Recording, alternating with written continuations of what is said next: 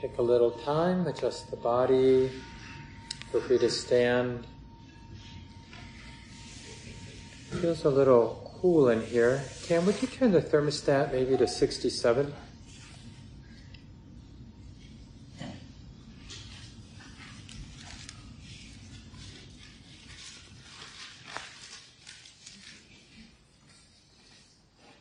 Nice to be with everyone. The brave folks in the room, and all of you online. Minnesota or Minneapolis is a bit of a mess with all the rain and the melting of snow. It's hard to navigate out there. So tonight we'll have small groups a little bit later. And so I'll save the last 20 minutes. And just a reminder, I kind of made a big deal of it last week, but just a reminder that being part of the Buddhist studies means staying for the small groups, whether you're online or here in person. And maybe I'll just give the theme now. Of course, you can share, discuss in your 2 to 3 minutes whatever is up for you in your practice that seems relevant. But what I thought would be especially useful, if it seems relevant for you, the homework for last week was just to memorize the 7 factors and to practice bringing them to mind. So that could be something you just report, like what happened when you brought it to mind while you were sitting or during daily life. Did you notice resistance? Were you interested in that resistance? Was there any positive effect? And then the other bit of homework was to really make a study, given what the Buddha says, the pointing out instructions about what awareness is, present moment awareness is. What was your experience?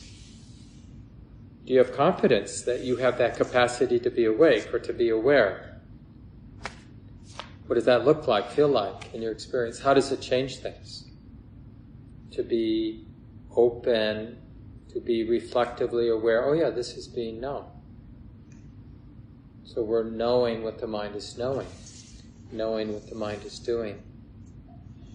And then one last thing that might feel appropriate to talk about in this small group is, the dynamic duo. More and more, I think teachers say something like wisdom and awareness, right? Bringing together, talking together about the first 2 factors, mindfulness or mindful awareness, and this quality of investigation, which really has that flavor of sincere interest. I looked up the word sincere today. Free from pretense, deceit, and hypocrisy. Actually, that's pretty good for what we want like that. Like there's something here and now that is deserving of our sincerity. Or you could say humility. And whatever it is, it needs a soft touch. It can't, we have to let the mystery, the reality of the moment reveal itself more and more. A lot of the teachings, all of the teachings from the Buddha, they're not meant to be metaphysical truths. Like even the 3 characteristics that I mentioned toward the end of the guided meditation, like noticing the changing nature of experience, the activity of the body and the mind, or noticing that whenever there's identification, immediately the heart has a little squeeze. It's something heavy. Just synonymous with identification or attachment is a sense of somebody holding something heavy, feeling something heavy. And that when we allow experience just to reveal itself, it really, we see it more and more as a ephemeral unfolding that's not very personal at all. But those perceptions, those ways of relating to experience are there, taught by the Buddha to support this letting go of craving, this letting go of any dependence on our experience, on existence itself. And the thing is, we don't have to understand what that's about. We just have to trust the process. Like, do we trust recognizing that this is being known? Seems pretty trustworthy, right? It's not gonna, it's not dangerous to train the mind to recognize, oh, it's like this now. This is being known. And the investigation, like, to have that humility and that sincere interest, like that quote I read from Sylvia Boorstein, that there are secrets here that are waiting to be revealed. Like, why would it be unskillful? Like, if it's dangerous to be intimate and let life reveal itself, we're totally screwed already. So it's definitely worth checking out, like, is it safe to be interested in the present moment? And we should be able to, this is what, I'll talk about this next week, energy effort into joy, that unflagging energy, persistence, that willingness to persist in being awake, aware, and interested. That steadfastness is a natural arising. It's not something we have to contrive. Oh, I've got to really try hard. We're really noticing the energy of steadfastness, the energy of persistence, because wisdom does sense that there's something to wake up to, there's something to see that hasn't been seen, and it has the flavor of freedom, of liberation, in a way that's surprising.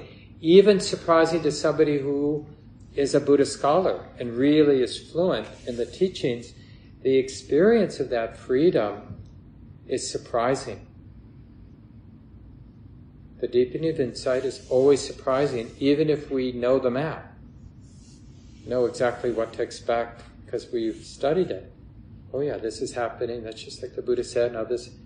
But when the heart releases some, lets go, drops. It's like the example that's often given is, we've been wearing a heavy backpack so long we forget we're wearing it.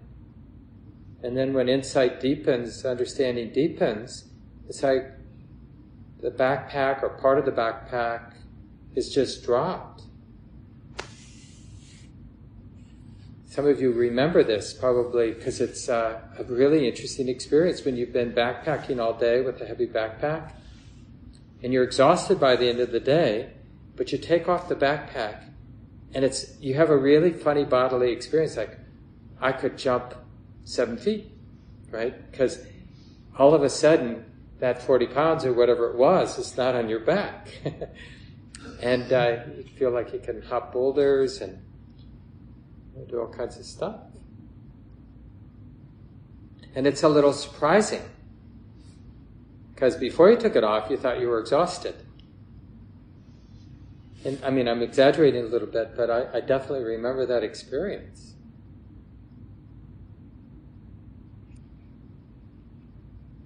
So those are just some thoughts about the small group tonight. I also wanted just to quickly address, Kate sent in a question via email about how one might use the 7 factors during a retreat. They're going to be going on a longer retreat later this year. And remember, a lot of these maps there's sort of 2 ways that the maps from the Buddhist teachings can be used. One is to intentionally bring them up, which is something you might want to do while you're on retreat, is just find a time every day, maybe even a couple times every day, just to run your mind through the 7 factors. And meditative, it could be during a walking session, could be during a sitting, could be in a more relaxed pose, but just to bring each of the 7 factors to mind, contemplate what you know about that factor, like what does the Buddha or your teacher say about that factor, in a way where you're using your actual experience. So the words are shaping how you're paying attention to the present moment, so as to discern that factor in its, present moment expression. So we use words, concepts, in the service of seeing what we haven't seen about mindful awareness or investigation, or that unflagging persistence or joy, tranquility, concentration, or equanimity. And then the other way is simply to notice, as you're being aware of what's coming and going in your practice, just be aware of the recognition of these different factors. And you can even drop in questions. Are the factors present? Are they balanced? Or you might, over time, have a sense of strengths in your practice and weaknesses, like, I don't really have much of that enlivening experience of joy. I know tranquility, I think I know the experience of concentration and equanimity, but I'm not sure what the Buddha means by piti, or joy, rapture. So, that curiosity might just naturally arise in your practice, like, is this joy? And learning how to be interested in certain qualities of mind, even if they're not the predominant quality in that moment. Because it's a karmic act, what we're interested in, what we pay attention to, and how we pay attention. So even though we might be sitting still and in a very receptive way, still in subtle ways, that process of the mind is choosing what to pay attention to some degree, even paying attention to what's predominant, in a sense is a karmic choice, and then how the mind pays attention, like with what qualities, with what attitude. So basically, the two ways to work with it in retreat would be formally choosing, scheduling it during your day, to bring it up, your little study session, using your own experience to study the 7 factors. And then the other way is just to notice when the factors and the map itself presents itself. It's like the inner Dharma coach who presents the map, or some aspect of the map. Notice the tranquility. Not so much in words, of course, but there's that, oh yeah, this is tranquility. And then the next moment might be in, it's sort of, the 7 factors are a little bit holographic. So when I understand the tranquility that's there in a moment in my practice, really clearly as one of the 7 factors, then generally the wisdom awareness broadens out and there's a sense of all 7 working together. Even though initially it was just the interest in the tranquility, the recognition of tranquility, or the recognition of energy or joy or whatever it might be, stillness, concentration. But then that sense of, oh yeah, and this is the balance, and this is the ease of tranquility, and this is the lightness of joy, and this is that steadfast, committed, persistent interest, investigation, and the awareness that holds it all together. Right? Awareness is the balancing factor of the 7, the one that we can't have too much of. The others, keeping in balance, the 3 energizing, the 3 tranquilizing. And then another person, Michael, wrote in about just wanting to get clear about mental states versus mental objects, and whether that includes feeling tone. Yeah, so in a sense, this is about the 4th foundation, the Buddha's discourse on mindfulness. And there's mindfulness of the body and how to be mindful of the body, the physical form, sensation. And there's mindfulness of feeling tone, mindfulness of the mind. And the 4th foundation is mindfulness of mental qualities, mental states, And what's really highlighted in this fourth foundation are the qualities of mind that hinder wisdom and awareness, and the qualities of mind that support wisdom and awareness. There's a famous, maybe some of you listened to Joseph Goldstein's talk on investigation, but he makes a point of something Nagasena said. Nagasena is a famous character. It's considered part of the suttas, although it happened, maybe 100 or 200 years after the time of the Buddha. There was evidently a fully awakened person, and he was sent to a place that had a Greek king because of Alexander the Great had conquered a lot, and so there was some kingdom. But this king evidently was interested in Buddhism, so he went to be sort of a minister or teacher for the king. And the king had done some studies, so he knew some of the teachings, and he asked Nagasena about the 7 factors, and I think the question was something, do you need all 7, or is one enough?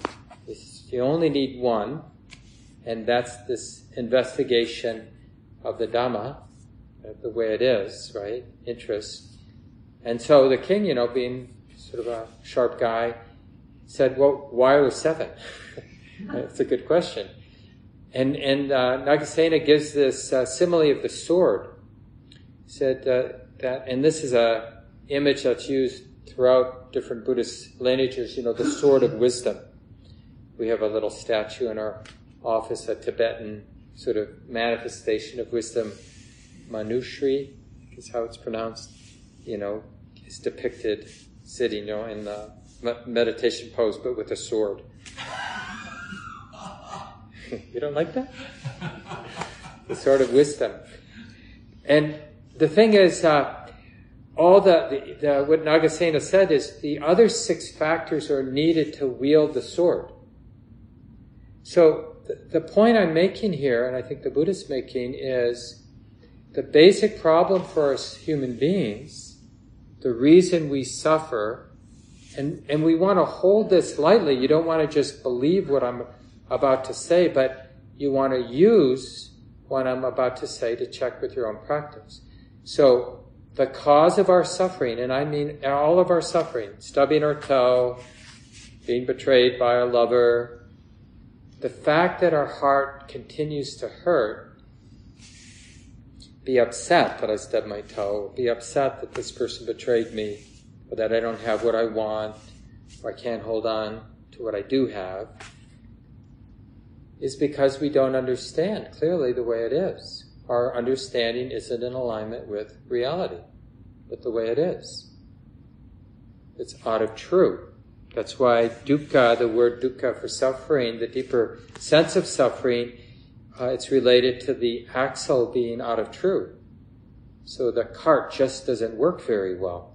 There's something clunky or inefficient about how we are in experience, because the understanding is off, because of our chronic misperceiving, our chronic misunderstanding, taking what's impermanent to be permanent, or what's unsatisfactory to be satisfactory, or what's not self to be self, what's not beautiful, neither beautiful nor ugly, to be beautiful, or ugly, to kind of turn things into this dualistic frame of good or bad. So all of the teachings and the practices are for us deluded people who are misunderstanding. The teachings aren't meant to be truths in some absolute sense. They're useful upaya, I think it is pronounced, skillful means. They're skillful means for deluded people. Some of you know this, but Gabe and I were brainstorming great t-shirt ideas for Common Ground. We've never followed through with it, but I thought, at least, a good idea was, whatever the the sort of sketch would be the language, the words on the t-shirt would be a common ground, skillful means for deluded people. I'm not sure people would find it funny. Probably people who practice would find it funny, but I'm not sure the wider community, and they'd probably sort of be perplexed. But it's really, that's how it is. Like we need these teachings to help illuminate, to see what we're not seeing. But awakened beings don't need these teachings, because as shocking as awakening, surprising as awakening or deepening of insight is, it's not shocking down the road. It's only shocking when there's a seismic shift from delusion to less delusion, right? That's always, like, because what does delusion mean? Delusion means we think we know. And then there's a deepening of insight and we realize, oh, I guess I didn't know. Or at least I didn't know what I now know, right? So it's not so much that we find something as much as we realize that what was known isn't the way it is. It's kind of a dropping away of ignorance. Not even so much the mind gaining something, like we can sound that way when we talk about the deepening of insight. One of the important teachers, Tibetan teachers, Turkul Urgen, a Dzogchen teacher, he's dead now, but he was quite influential for Joseph and Sharon and a number of Westerners. And by the way, he's the father of Mingyur Rinpoche. Some of you know, he's been coming to Minnesota most years for the last maybe 10 years or so. Very respected Tibetan teacher. But his father, Turkul Urgen, wrote, "When you look for your mind, there's nothing to find. And the not finding is the finding." There's all kinds of teachings like that in Buddhism, you know. But this is like a teaching we get from our teachers. I remember for a while I would go in to see Joseph Goldstein when I was doing one of the 3-month retreats. And I think several times he would remind me, it's not about what you find, it's about what you don't find in the practice. And this is that correcting. It's why this factor of discerning the way it is so central to the path. And then as we learn the other factors, they're just coming back and they're refining the quality of interest, you know, because initially we mistakenly think, I've got to figure something out. So we approach it from a sort of conceptual point of view, try to think our way into insight. Or we have some sort of forceful, we're trying too hard.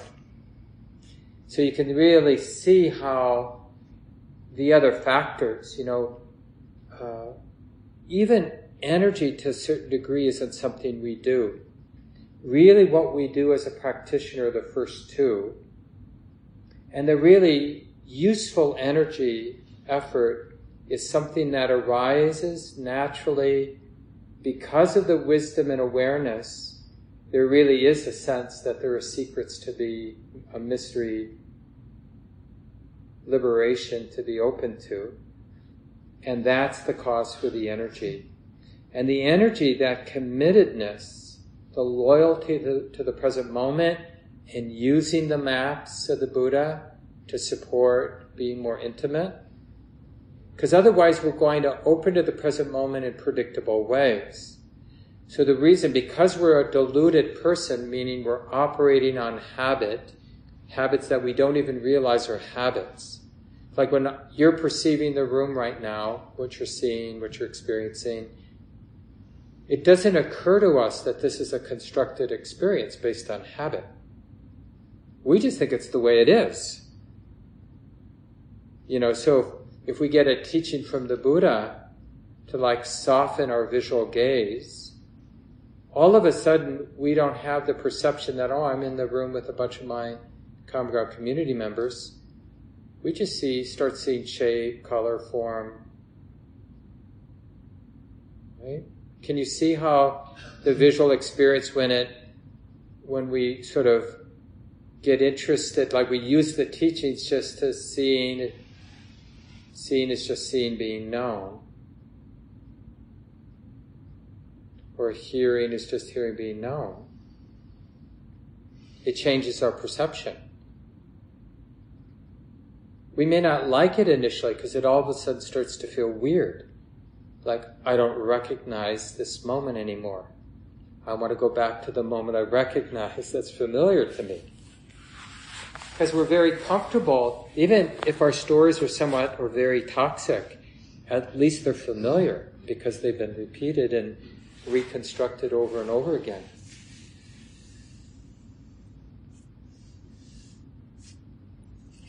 There's a few more things I wanted to share before opening up. This is from Joko Beck, a wonderful Zen teacher who died maybe 10 years ago. She was the head of the San Diego Zen Center for many decades. Our interest in reality is extremely low. No, we want to think, we want to worry through all of our preoccupations. We want to figure life out. And so before we know it, we've forgotten all about this moment, and we've drifted off into thinking about something, our boyfriend, girlfriend, partner, child, or boss, or current fear. Off we go. There's nothing sinful about such fantasizing except that when we're lost in that, we've lost something else. When we're lost in thought, when we're dreaming, what have we lost? We've lost reality. Our life has escaped us. And that's what we want this week, especially when we're feeling bored, when we're feeling low on energy, right? We don't have the awakening factor of energy, the third factor. Well, chances are wisdom and awareness isn't operating, which means what's operating is autopilot. Same old, same old. Because it's not that the moment is the same as previous moments, but the process of the mind interpreting the moment, that process is very predictable. The kind of meaning our mind is making up, so we're interacting with our partner or our dog or whoever it is that's at home, but the way we're interpreting that relationship is very predictable. So we don't feel like we have to show up because it's boring. It's predictable. So we get into this chronic habit of being more and more disconnected, feeling that life is somewhat flat and uninteresting, more and more addicted to things that stimulate us, scrolling, doom scrolling, or looking for an interesting video or anything to bring some life. But what's actually missing is that capacity, to recognize that capacity, oh, this is an experience being known, and to use some of the teachings and just generally to use the capacity to be intimate, to kind of, it's not so much like wisdom will penetrate into the moment, it's more that wisdom knows how to get out of the way and let the moment reveal itself. Let experience, the reality, the nature of things, and in particular what's subtle, to reveal itself. Because if we get in there trying to investigate, it's like the amazing number of CSI movies or TV shows, which I'm not that into, but I know about them at least. But anyway, it's like you don't go messing up the crime scene, And it's the same thing with, it is a bit of a crime scene, but we have to let the moment reveal itself.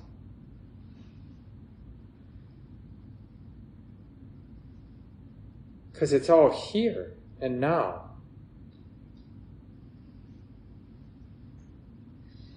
And what's actually important is the process, the lawful, conditional process of the present moment. See, one of the delusions of a mind dominated by our language and our concepts is this sense of, concepts create a sense of things being static or fixed. But what's really going on is something that's in motion. So we don't have to worry, about like connecting with that moment, my idea of that moment. Because that's a wrong idea right from the start, that there's actually a thing to connect with. It's what we want to really comprehend is the endless ephemeral flow or movement of what this is. There's not much there or here, because it's a changing process, as opposed to what our concepts and language tends to create the appearance of things being fixed or solid or permanent, substantial, in a way that they're just not. And if you're feeling some resistance to what I'm saying, that's the point I'm making, right? That we're attached, so it's hard to let the moment reveal itself. So that's we want some humility about how difficult this is for us to step outside of just the habits that we have. This is from the Anapanasati Sutta. Toward the end of that discourse, mindfulness of breathing discourse, a lot of you know that, the Buddha brings in the 7 factors of awakening. Practitioners, on whatever occasion a practitioner abides contemplating the body as a body, feelings as feelings, mind as mind objects as mind objects, ardent, fully aware and mindful, having put away covetousness and grief for the world, right? Not getting pushed around by our likes or dislikes. On that occasion, unremitting mindfulness is established in one. Abiding thus mindful, one investigates and examines that state with wisdom, that moment with wisdom, and embarks upon a full inquiry into it. Right? It lets the moment be revealed. In one who investigates and examines that state with wisdom and embarks upon a full inquiry, tireless energy is aroused. So the energy arises because the investigation, that interest, that openness, that humility reveals this is interesting. This is relevant. Seeing, there's nothing, humans love learning, seeing, experiencing what we haven't learned or experienced before. It's naturally energizing. Sarah Dowring, some of you know, because we sometimes read her articles, one of the early IMS teachers and one of the great benefactors of IMS and Cambridge Insight Meditation Center in Cambridge, Massachusetts. She talks about a time, I think she was practicing in Burma, but somewhere in Asia at least, and she noticed in the middle of the night, I guess there was enough light, and she saw one of those lizards that are everywhere in Asia come in one window, climb up the wall, climb across the ceiling, down and out, I guess, another window.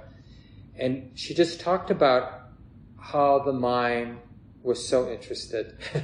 As you can imagine, especially being up from and that edge between fear, that when there's enough interest and enough sense of safety, then that you can really sense like how powerful that interest can be.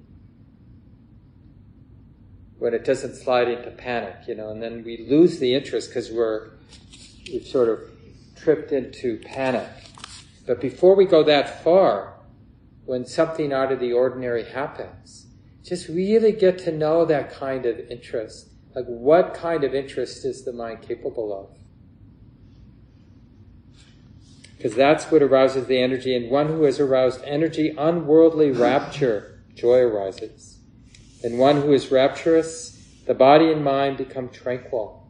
Right? Because that powerful feeling of rapture or joy, it really gathers the mind. It's like all the fragmented, dissipated aspects of the mind. It's like, no.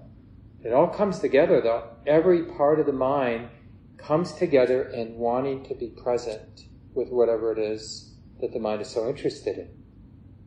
And that unification, that coming together of a dissipated mind, is the cause for that ease of tranquility. It's kind of a melting of any of that hardness of the heart. And the body starts to mirror that relaxation of the heart. So the body often has a deep tranquility too. It doesn't mean that, the injuries and the places that hurt in the body have gone away. It's just, there's something in the body and mind that just doesn't want to go anywhere. Just totally content being here and now. So that one of the aspects of tranquility, and we'll talk more about it when we get there later in the course, is that sense, that felt sense of almost like I can't move. But what it is there's no part of the mind that wants to move. Mentally move, like to think about something different than being here and now, or physically move. Because it's so content, it's so tranquil. And then the stillness of concentration is like, because of that ease, then all of what's extra in the mind, it just begins to settle. And the mind becomes very, very clear and still and silent and peaceful. And the mind learns something in that concentration. Because concentration, a deeply concentrated mind, it liberates the mind temporarily from the habit of craving. It creates a kind of temporary suppression of that habit of wanting something to be different, wanting the future, wanting to do anything whatsoever. There's no doing. That sense of a doer doing something ceases. And the mind recognizes a kind of balance, like the way the mind can now relate to the present moment is new, because now it's relating to the present moment isn't distorted by being a doer. Even a meditator, being a meditator, meditating is a doing. So even that's gone when concentration is really deep. That's the definition of deep concentration, is when craving, the concentration, the stillness is so strong. And you'll know this because the craving dissipates, So just moving in that direction, you'll get a sense of what it's like when there's not much of an appearance of any doer wanting to do anything. Right? So that's just a nice way to understand concentration. Doesn't seem like there's anybody wanting to do anything. And that is synonymous with the stillness, the peacefulness, the relative emptiness of a concentrated state. And that allows for this balance, like, oh, this is what it's like to be aware and interested without the awareness and the interest, the investigation being distorted by any doing, any doer doing anything. Oh, this is this kind of clarity. Because it's so receptive, it's so non-intrusive, that way of being present, that the mind, wisdom can see what it hasn't seen. So the more subtle nature of experience becomes more apparent. This talk, like all programs at Common Ground, is offered freely in the spirit of generosity. To learn more about Common Ground and its programs, or if you would like to donate, please visit our website, www.commongroundmeditation.org. Thank you for listening. To learn how you can support the teachers and Dharma Seed, please visit dharmaseed.org/donate.